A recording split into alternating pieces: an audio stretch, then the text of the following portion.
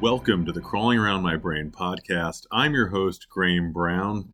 Pleasure to be with you at T-minus 3 days to Christmas here in the year of 2023. And I thought, what better Christmas present can I give to my loyal listeners, listeners from coast to coast in Australia and now even in India, than a discussion about one of my favorite Christmas movies.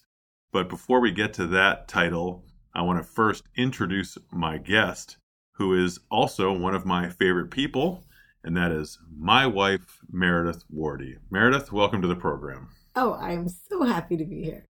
Meredith, it's a real pleasure.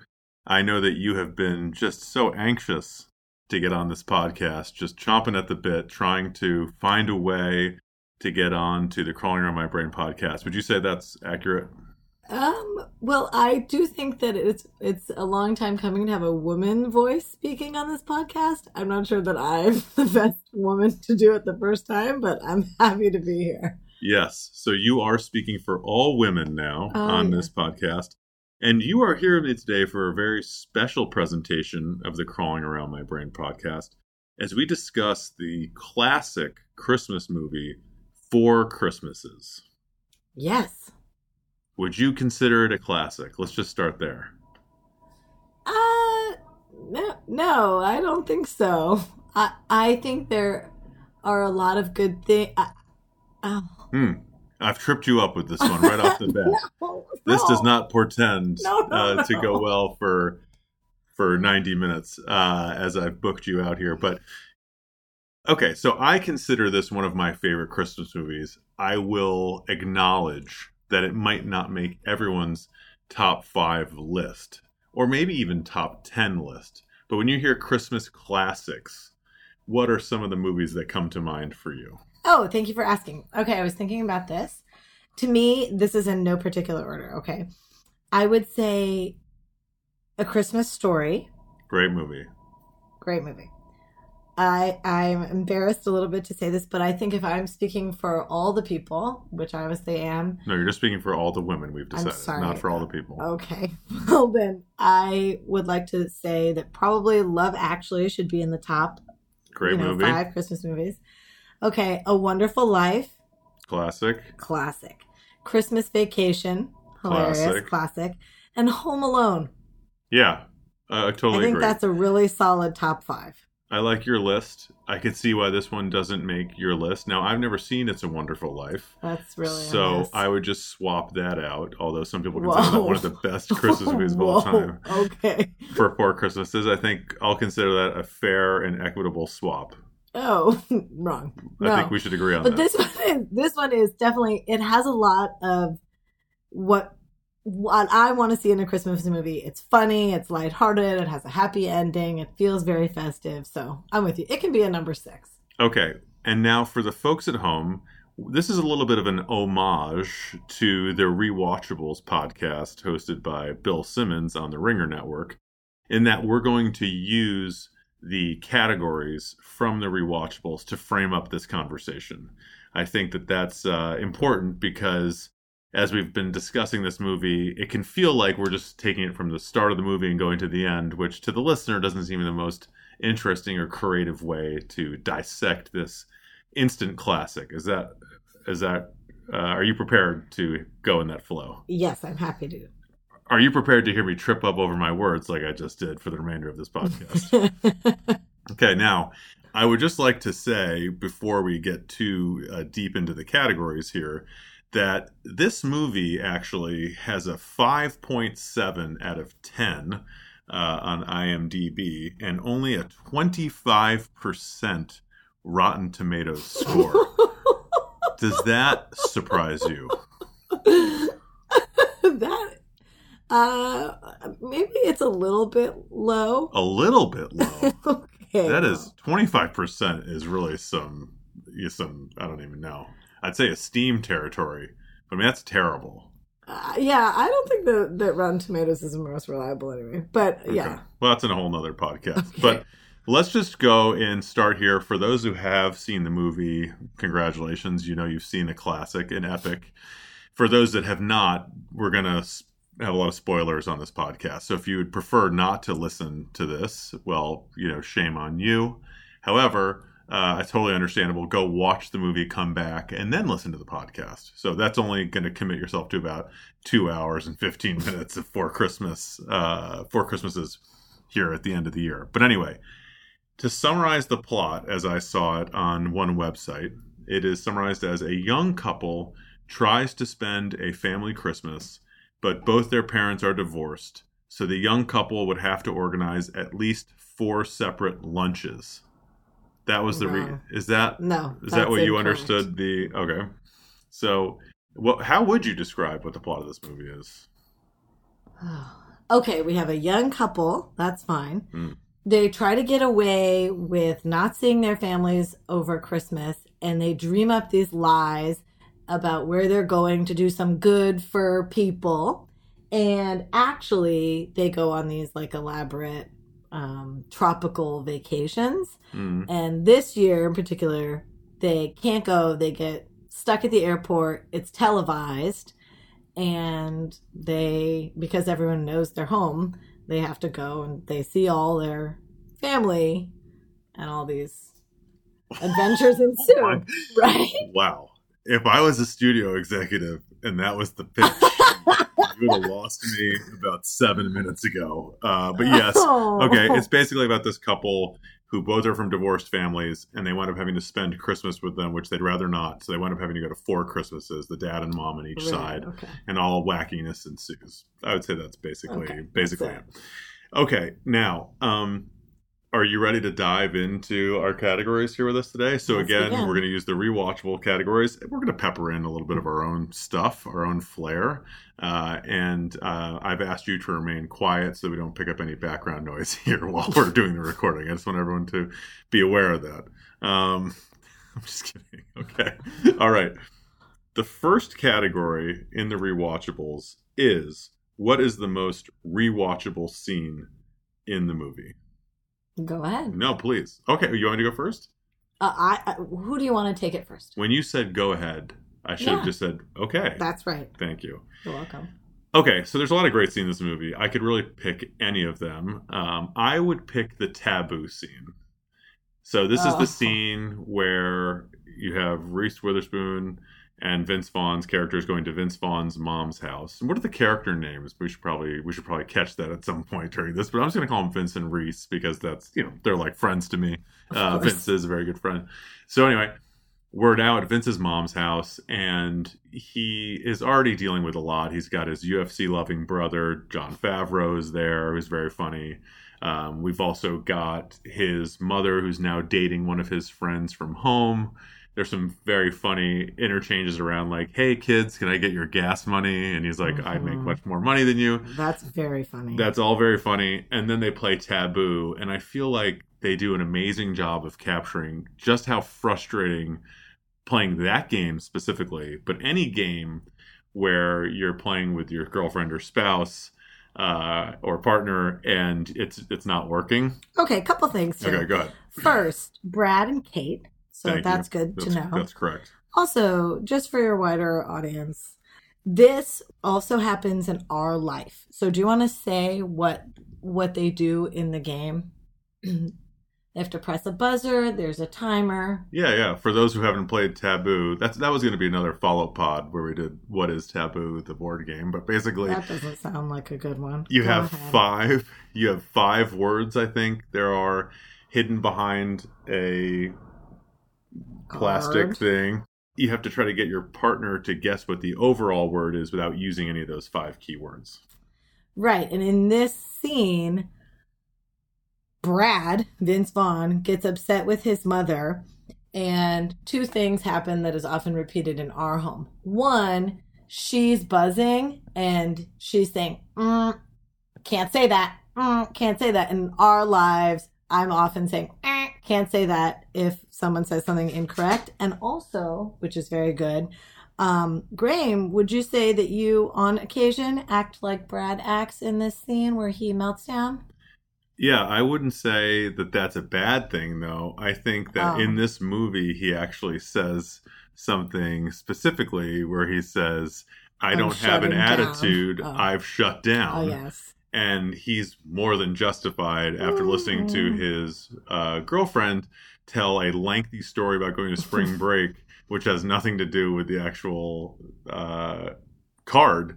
And he knows that this is not going to be a very fun game for him. So anyway, I think that's my favorite scene just because I feel his pain in that moment. Okay. What is my your favorite rewatchable scene is when they visit his father's house, the first house that they visit, and they are attempting to install the satellite on the roof. Yes, Robert and you Duvall. have Robert Duvall inside the house shouting instructions to the brothers who are up on the roof. And then in this, climactic moment of the scene, Vince Vaughn holding the satellite falls, pulls the cord from, I guess, these staples that are around the perimeter of the room, and destroys the room and falls off the roof. Yeah. There are also some amazing lines that Robert Duvall is saying in there about how he's not going to let the satellite provider installer come over. And there's some things I'm not going to say on this. It's a family podcast. Right. But yeah, that is a great scene. And it's funny that you mentioned that similarity between A Christmas Vacation is that it feels like physical comedy outside of like maybe Will Ferrell nowadays. You just don't see it in a lot of movies. Oh yeah, and that scene, that's maybe why I love that one. That scene has a lot of physical comedy. You have the UFC brothers who are just like body slamming him and really like wailing on him, and then you have one of them is Tim McGraw, which is funny, and then you have Favreau, and then you have the kids who are beating him up, and then he's falling off the roof with the satellite. There's a lot of physical comedy there, so that's a good one. Very funny. Okay, any other scenes you wanted to call out here? I mean, there's a lot. That's my choice. Okay. The second one is, what is the Neil Macaulay A Book About Metals Award for Best Line from the Movie? So what is your favorite line from the movie? If you had to say. Yeah, I can go if you'd like me to go first. Okay, you go first. Okay. We're losing the silence is just tough. I'm just saying, we can ask producer Lucas to edit some out, but any deep thought, just try to fill it with some words. I would say when Vince is at the airport and they're trying to get away, and the weather in San Francisco, which by the way, very accurate representation of the weather in San Francisco. It is awful. Having lived there for 3 months, it is a nice place, or apparently used to be a nice place, but the weather has always been awful. 3 months. I always thought you had lived there longer than 3 months. We're learning a lot of things. 3 months felt like an eternity because it seems every time you talk about it like it was a long time you were living could it there. rain in a place and be foggier than it is in San Francisco? Anyway, so there's a line where he's talking, and the gate agent, who's played by Ralphie from A Christmas Story, Peter Billingsley, who's friends with Vince, which we might get to a little bit later. But he says, "I'm sorry, sir. I'm just dealing with the weather here. I don't make the weather. I'm just dealing with it. We can put you up at the Radisson." And Vince Vaughn says something like, "Oh, wow. Would it also be possible to take us out to Sizzler and get us McDonald's for dessert? You know what? I'm going to start missing flights more often now that I know this type of red carpet service is available."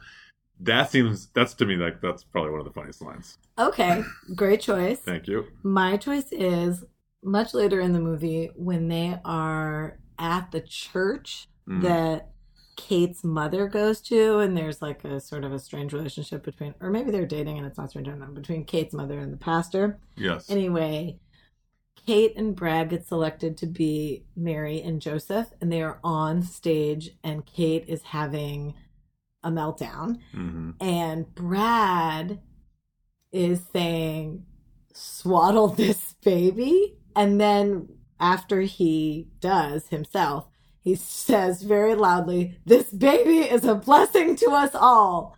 And that really is such a funny part of the movie. So that's my choice. That's funny. You omitted the part before where he says something like, "Unfit mother, swaddle this baby," which right. I thought was also very, very good. That's a good choice. I think we can go with that one. Thanks. That's the best line. Okay. What's aged the best from this movie? I think what's aged the best from this movie is that there's some movies you watch and they're older movies, and unless they're iconic, like for instance, like A Christmas Story, where it's taking place in like the 1940s.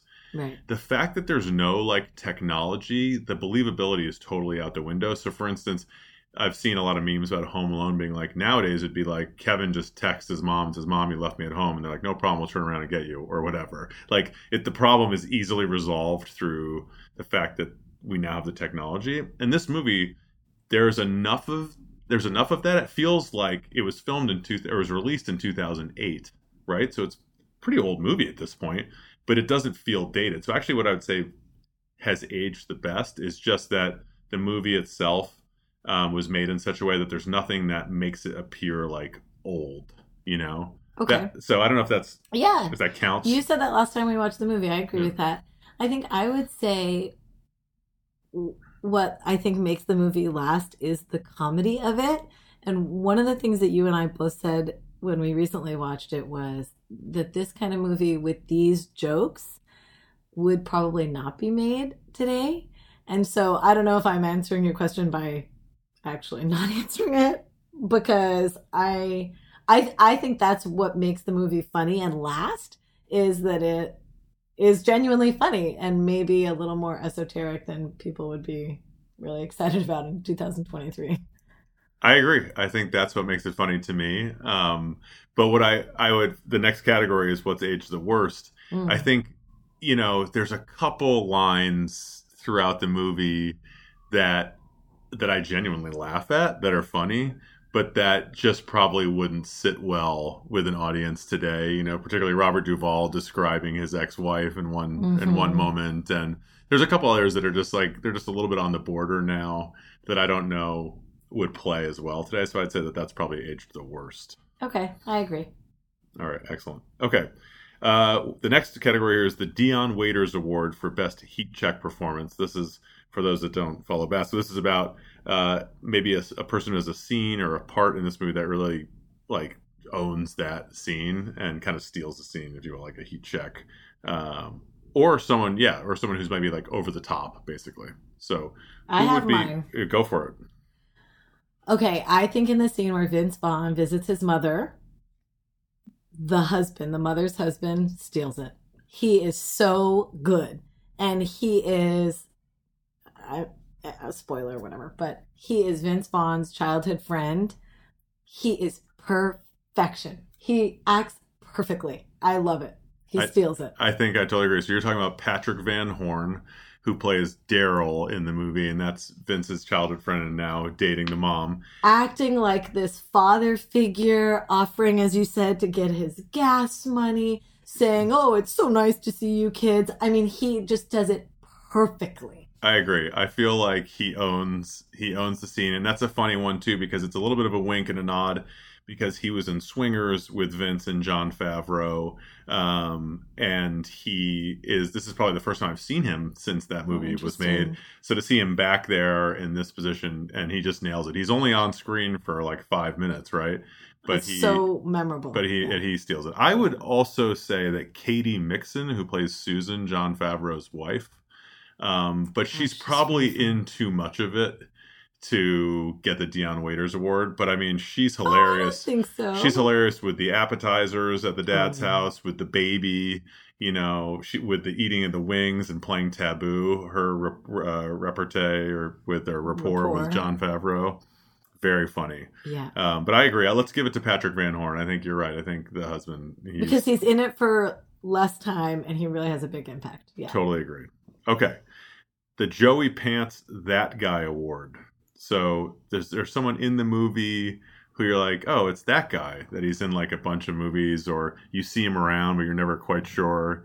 He's not maybe the star, but he's in a lot of different things. I would say for me that this is the gentleman from The Office who is in the movie. Now, he's not really that guy because he got a lot more famous, than he was probably prior to The Office. Okay. But you have, what's his name? Brian Baumgartner, I believe. Oh, yes. He is the coworker, one of Vince's coworkers. Oh, yes. And they're standing there talking about what they're going to do over the holidays. Yeah, he plays Eric in the movie. So his name is Brian Baumgartner. And he is in the movie very briefly, but to me, he's that guy. Oh, well, then mine, it doesn't qualify probably. I was going to say Tim McGraw. Oh, interesting. Because at first, at least for me, he's a little bit hard to place because, he's wearing this bandana over his head and he's acting so unlike you would think that Tim McGraw would act. And so it's a little bit jarring. And then you realize it's him. And then it's like such a thrill to see him acting in this funny way. So that's that guy. So which one is better? Yours probably, even though you just... No, I don't know. I think Tim McGraw, because I'm sure a lot of people watch the movie and don't necessarily understand, or like they're like, I know who that is, but I don't know why I know who that is, right?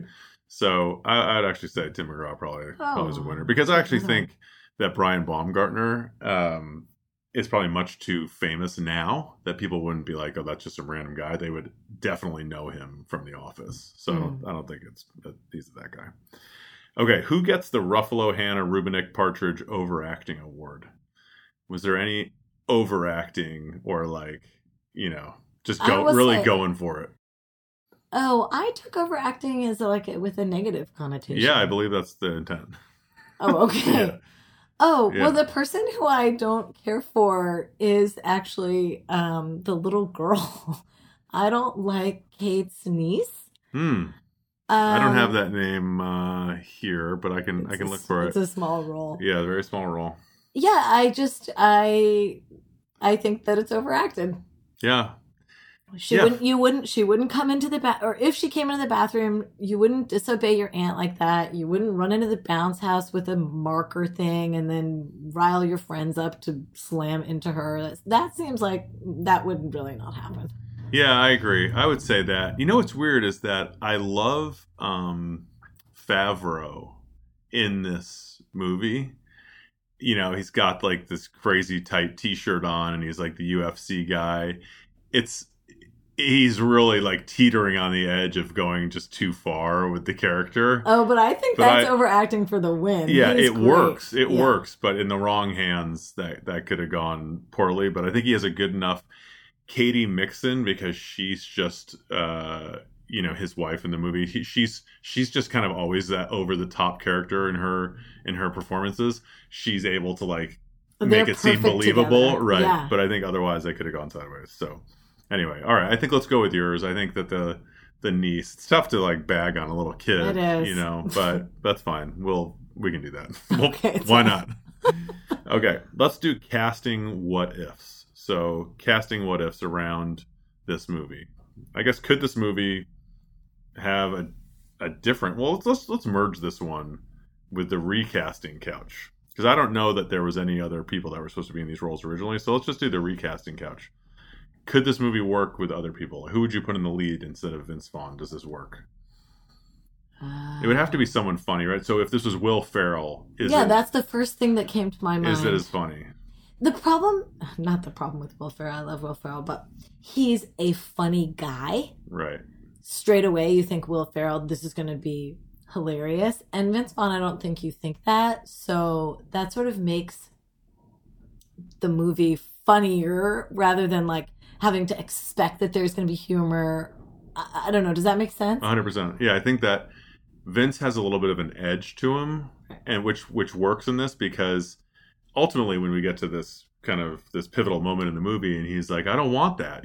This is what I said. And you have to believe that he means it. And so He's not just goofy. He's not the we're going streaking guy. Exactly. So I think it does work. I'm trying to think of who else could do it. Reese Witherspoon. Also, I think she could come off as kind of uptight, and yet she's very funny as well. So they pretty much nail those two. And again, I'm a little biased here. It doesn't make for super interesting content if we just say they cast they cast it perfectly. Wow. But in terms of those people, I do actually think the leads are right. I don't know if you put Jennifer Aniston in that role. Because she seems maybe a little too Hollywoody or something. I don't know. I think you could probably swap her. Okay. Actually. Yeah, maybe that's a good. Maybe someone like her. I don't know if a Sandler could also do the lead for Christmases. No, I think you have the same Will Ferrell problem. Yeah, it has to be someone that has a little more. I don't know, like a little bad boy, a little bit an edge. Again, as we said. Okay. All right. Okay. How about let's do Apex Mountain. Is this the Apex Mountain for any of the performers? Meaning, like, is this the best thing that any of these people have done? No. I think no. However, it's excellent across the board. I think everyone plays their role so well that the movie is outstanding, but I'm not sure that I can say, you know what, I think this is someone's peak performance. Also, I think to be fair, there are so many actors. It's not like, The Revenant where it's like one person and that's okay, maybe that's a lifetime peak. So, okay, was that Sissy Spacek's best role? No, but she does a great job. Right. Right? Right. Yeah. Good call out on Sissy Spacek, by the way. We hadn't mentioned her as part of the cast. She's great in it.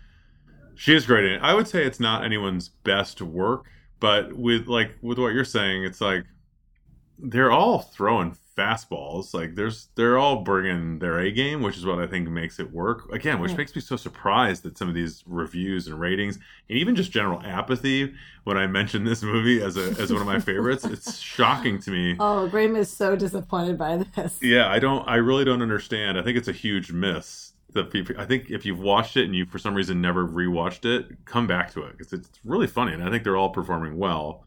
I would say, okay, we're getting into picking nits now. So for picking nits, you have a big one. Why don't you hit us with it? I think it's a fair take. My picking nits is that these people have a life together, right? They're sharing their home. They allude many times to these other Christmas vacations that they've gone on instead of visiting their families at Christmas on Christmas. And yet, when they drive on Christmas Day to their 4 families, meaning they are close enough to be driving distance away, they are meeting these people, the parents and the brothers, etc., for the first time. That is ridiculous. That to me, that is such a big problem.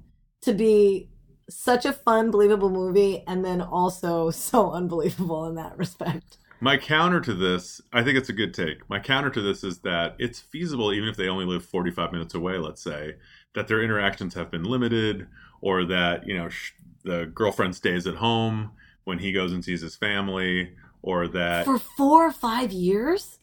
Yeah, I mean... They've made life plans together, all this stuff. And they haven't driven 45 minutes for any holiday, for any birthday, for any health issue. I'm just saying, maybe they're at a group dinner and one person's sitting at one side of the table and one's sitting at the other. No, they were meeting for the first time. Yeah. That's a problem. That was an error. Yeah, I mean, okay. We'll go with that. I think for my picking nit, it's a little different. Mine is more, when I think about the movie, really it's you take Vince, you take Reese, you drop them into these scenarios. And it's basically like each house is just obviously like set up to make the movie funny that, if you aren't following along with the storyline and like invested into it, you're like, how could all these houses be so wacky? Basically. Oh, but that's like life. I mean, I think, and that's what makes the movie. Yeah, but I guess what I'm saying is it's not subtle. Oh, it's a run-down house with a guy, and he's got beer, and the guys are wearing UFC shirts. The next one's super religious with the sister with a super tan with the kids. Like, well, I mean, I just feel like they're all very, very specific places that, and like, the mom's dating the high school friend. They're all, it's hitting you over the head with how out there each thing is. So I don't know. I don't know if that's a nit. I guess that's probably not the right category that I'm describing there. Picking nit's like a detail that would be like, picking a nit might be like, they didn't make their flight to Fiji, and so they could have just gone to like a 4-star hotel and, But then the movie doesn't happen. That's what I'm saying. That's like a nit. It's like, oh, they're forced to go to all 4 houses. Oh, I see. Why couldn't they just go to one and say that, you know what I mean? Like, I don't know. Yeah, but come on. You have to suspend your disbelief. Oh, okay. Here's what it is. I'm sorry. I had to work my way through this. Okay. Obviously, you can tell I did a lot of research before this. Picking nits would be, the people would have to be on their couch watching the news for the 3 minutes that they're at the airport talking about the flight's not leaving. Yes. They're just like, oh, we were we were on CBS right. and one random lady interviewed us, and now everyone in the world knows that we didn't. And they're go to getting Fiji. the phone calls like 30 seconds later, right. and there's only one news channel, and everyone's watching it. Yeah, that's a tough one. That's a tough one. Okay, right. So I think I win that one. Okay, I don't think so. It's called Calling Around My Brain with Graeme Brown. So there you go. Not Calling Around My Brain with Meredith Wardy. Okay, is this movie better with Danny Trejo, Steve Buscemi, or Michael K. Williams? I don't know who any of those people are except for Steve Buscemi, so I'm going to say no, unless you swap Steve Buscemi for Robert Duvall, and even then, no. Probably not. Okay, I'm aligned. Now, I'm going to switch into just some other discussion, but the last one we'll do here is the Stephen A. Smith Hottest Take Award. So, what's your hottest take about this movie? Mine is that, as I've already said, it would be in my top 5 before It's a Wonderful Life. Because I've never seen It's a Wonderful Life. That's my take. Okay. What is yours? Oh, your hottest take. Maybe your hottest take is you're picking Knit. I mean, that is a really hot take. I think that's definitely the hottest take. Yeah. I haven't heard anyone else on our couch say that.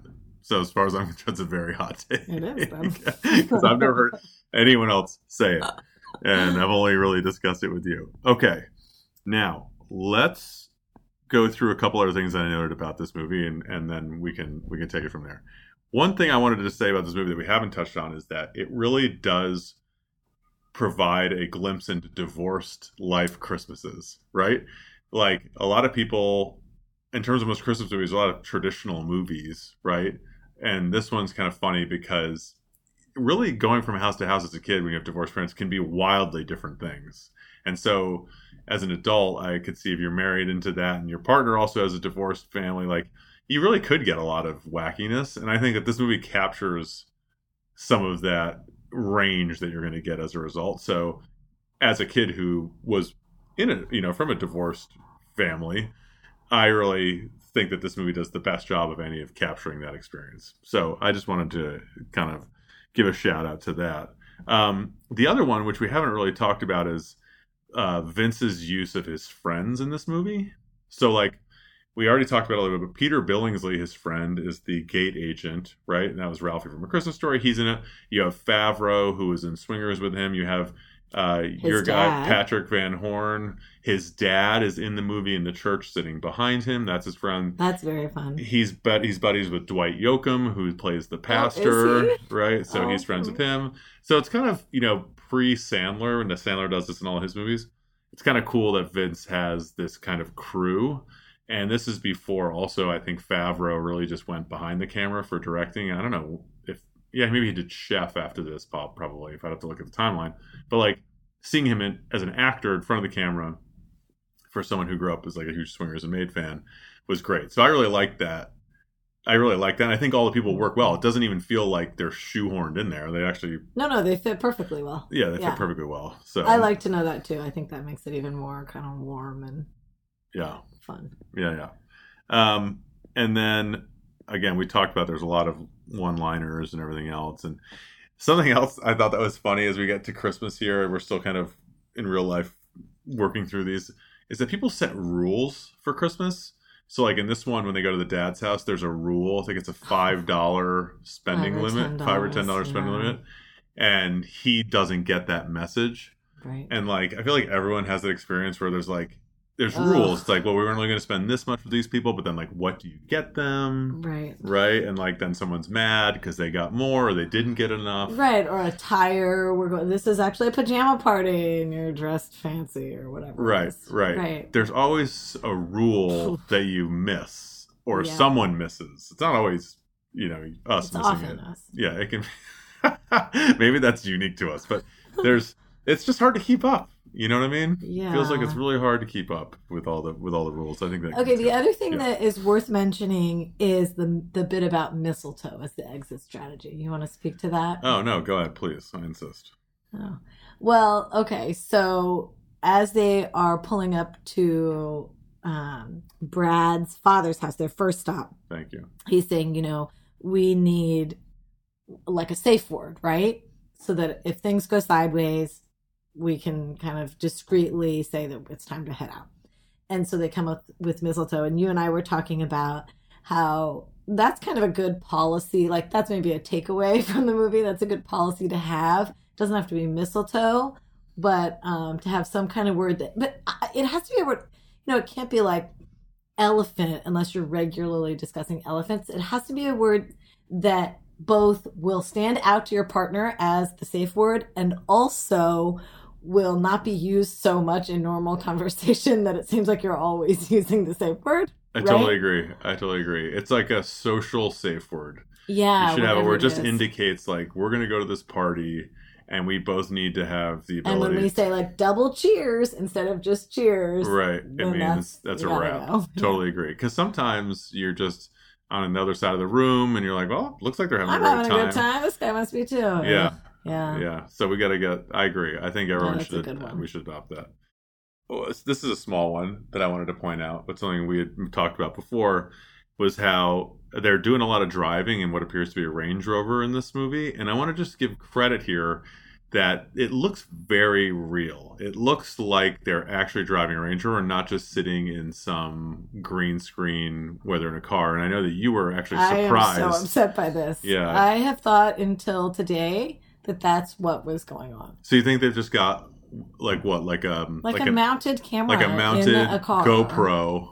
Yeah. That they then transfer over. What about a GoPro? Yeah, whatever kind of camera. And they're in it. I mean, yes, and driving around and the scenery is passing them by. Well, we'll have to check into some of the film production to see if they were actually like. But you're saying that this is what's going on in all movies. I'm saying that 99% of no, I mean, not all movies, but many times for car scenes, they're in front of a green screen and they're in a car, and so it looks very fake. The person's like, and I'm thinking, ooh, what car is this that these people are driving? They're never ever driving it right. They're like, hands aren't really. No, I know. There's a lot of like looking away from the. Yeah, they're not doing, and it actually appears like he's driving. Okay, you know what I just thought of? Another nit to pick. Can I say it quickly? Yes, go ahead. The other thing that's bothered me, it's not going to trump my previous one, which is the winner, is that, see, can't say Trump. Yeah. Is that at the end, so they visited the 4 people, they've come to this, kind of at the end, it seems like they're going to be moving forward in a new direction for themselves as a couple. The movie ends, they're in a hospital, 1 year later, pops up on the screen 1 year later, and they've had this baby. So we're supposed to believe that after all these visits, there's no follow-up. We will not be seeing these people for a year. And in that year, by the way, it takes like 10 months to have a baby. So right away, they get pregnant after all this not getting pregnant stuff. Then they get pregnant and have this baby again without telling any of these people. And then again, I mean, of course, that's part of the humor again, is that it's televised and everything. But like, what? I don't know. Always at the end, I'm like, oh, come on. So, hold on. So just to confirm, it's a year later, to your point. They weren't even sure they wanted to be married. At one point, they were going to break up while they're in the movie. Right. Now they're having a baby. It's only 1 year later. This says 1 year later? 1 year later. 1 year later. And now you're saying the camera crews come back in because it was a New Year's baby. Born, right? And none of the family is there. And are they, again, trying to hide the fact that they had a baby? Yes, no, they haven't told anybody that she was pregnant. So they're shocked, and Brad Pitt. Vince Vaughn playing this person, Brad, is so stunned because the camera is on him, and he says, oh, we did it. And then the throwing up happens, remember? The throwing up scene. Now, what about Brad Pitt? Would you like to say about Brad Pitt? You could swap Brad Pitt in. Okay. Take it easy. Okay, I would like to say, first of all, thank you, because this was very enjoyable.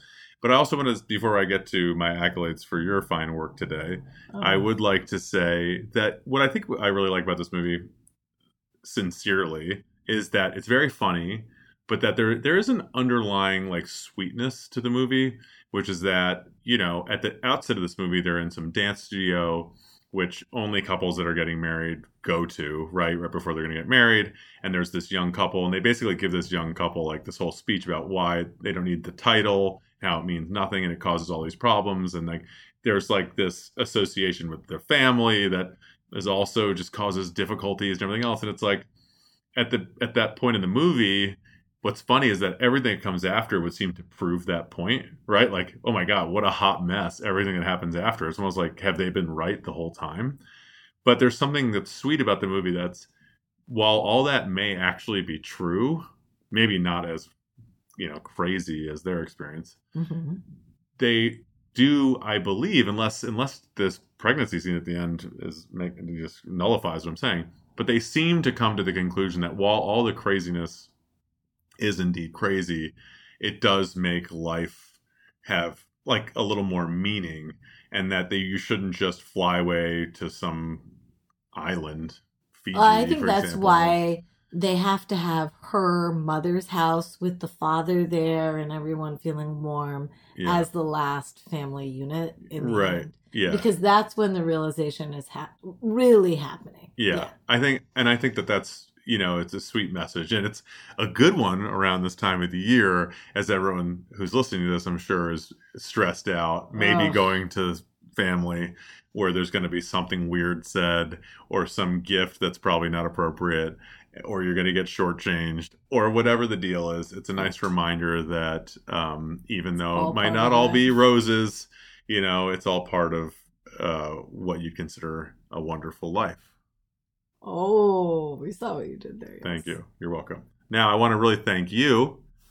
Thank you for coming on and speaking about it 4 Christmases. I know you've been made to watch it quite a number of times. Several times. And really think you brought a lot to the experience. So, well, I do too. I appreciate that. Ladies and gentlemen, Meredith Wardy, thank you very much. Thank you. And that'll do it for the podcast this week. Thanks for listening to Crawling Around My Brain. I hope you have a safe and happy holiday with your loved ones, and an even better new year. We will be back in 2024 with some more episodes, great guests, and compelling interviews. Thanks again for the support this year. It's been a lot of fun for me to do it, and hope you're enjoying it. Take care, everybody.